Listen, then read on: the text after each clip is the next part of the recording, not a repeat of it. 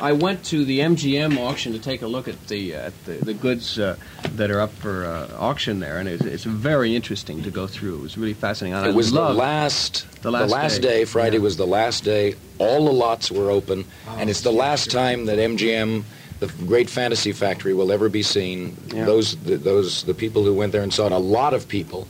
A lot of kids, man. Oh, a lot of kids were there. And the most interesting thing, the things I'm going to bid for, or maybe, at least attempt to bid for, no, I'm going to bid for them, are some of the miniatures, some of the models, which are beautiful. Particularly the helicopter from about 1936, I think it's from the H.G. Wells movie, which also, by the way, it so happens by chance, The Shape of Things to Come is the name of the movie, and that happens to be featured in this issue of Mechanics Illustrated. And but there's I'll read no picture of that? There is a picture of the very helicopter with the little miniature woman dressed in 30 clothes sitting at the controls, and there are two of them. One of them is bigger than the other one. Yeah, but must have been winter.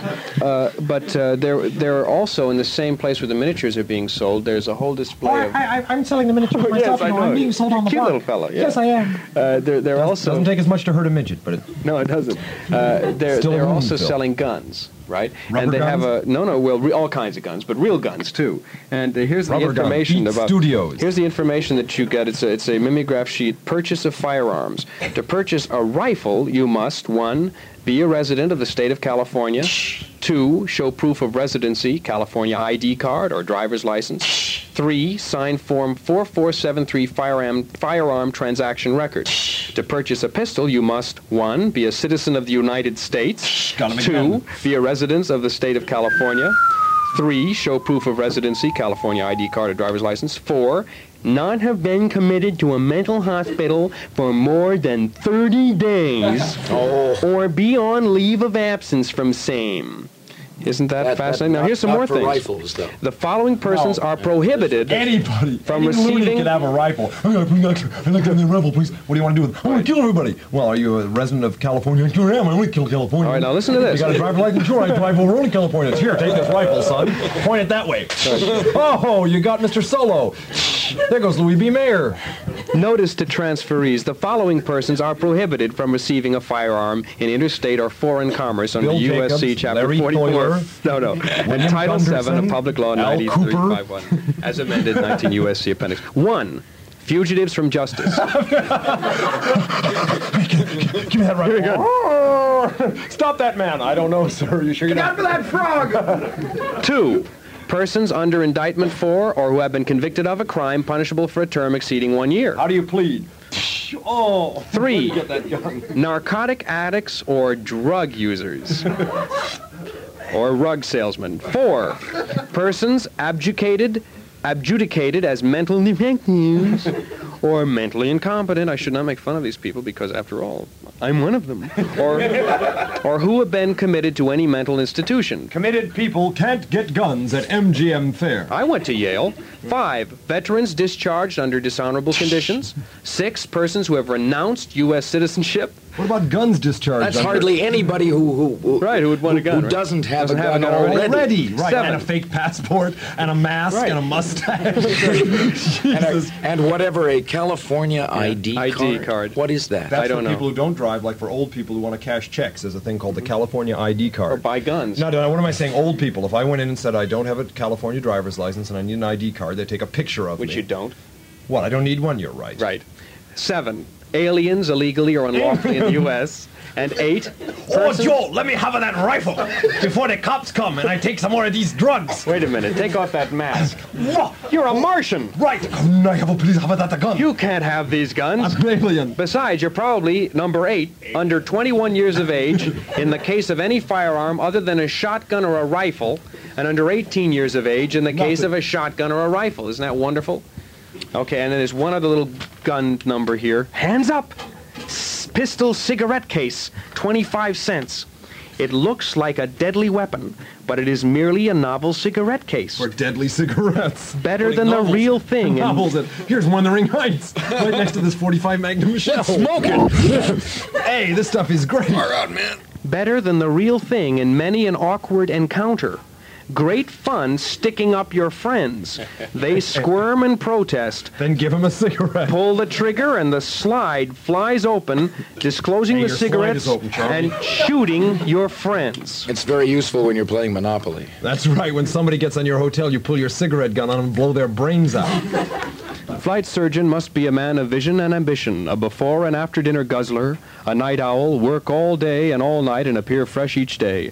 He must be a man's man, a ladies' man, a model husband, a plutocrat, a technocrat, a Republican, a new dealer, an old dealer, and a fast dealer, a technician, electrician, politician, a mathematician, machinist, and ambidextrous. He must be a promotion expert, create a demand for his service, be a good correspondent, attend all meetings, tournaments, funerals, and births, visit flyers in hospitals and jails once a week, and in his spare time do missionary work. He must be 25 years of age or over, married, single, divorced, with limited endurance and frequent overindulgence in wine, wind, and gab. Must have wide range of telephone numbers in all principal cities and villages for cross-country purposes. He must be an expert talker, own a home, tent will do, belong to all clubs, pay all expenses at home and on cross-country trips, to be reimbursed only when Congress chooses to give it to him. He must be an expert talker, liar, dancer, traveler, bridge player, poker hound, toreador, golfer, diplomat, financier, and philanthropist, an authority on palmistry, chemistry, archaeology, theology, neurology, metrology, criminology, dogs, cats, horses, blondes, brunettes, and potheads.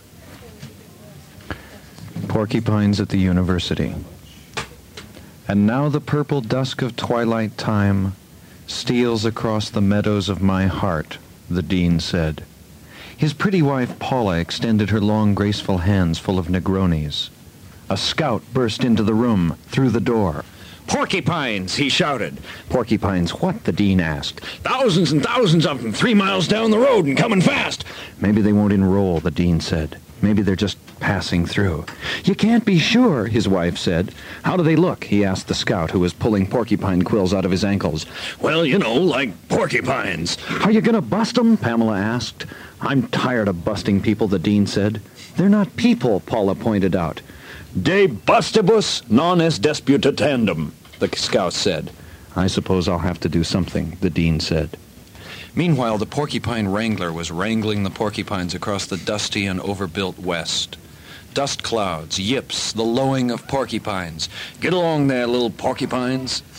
"And when I reach the great porcupine canneries of the east, I will be rich," the wrangler reflected.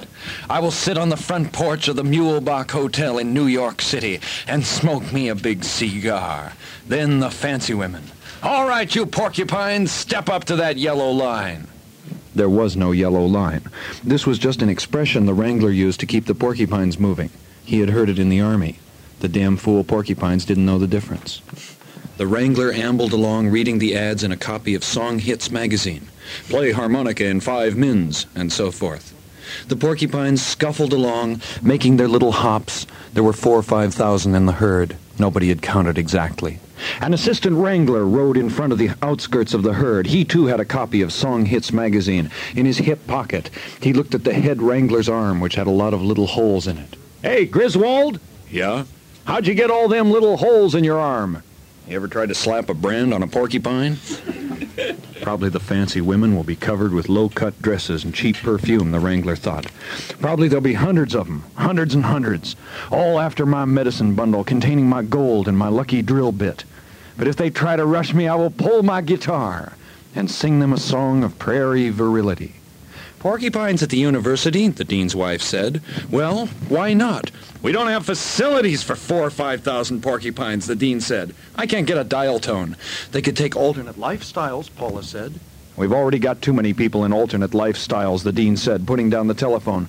"Ah, to hell with it. I'll bust them myself, single-handed. Lie." "You'll get hurt." "Nonsense. They're only porcupines. I better wear my own clothes. Bag of dirty shirts in the closet," Paula said. The dean went into the closet. Bags and bags of dirty shirts.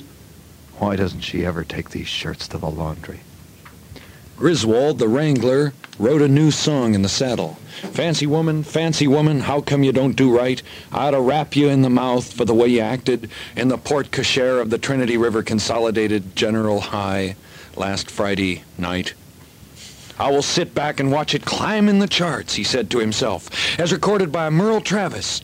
First it will be a bell ringer, then top 40, finally a golden oldie. All right, you porcupines, get along.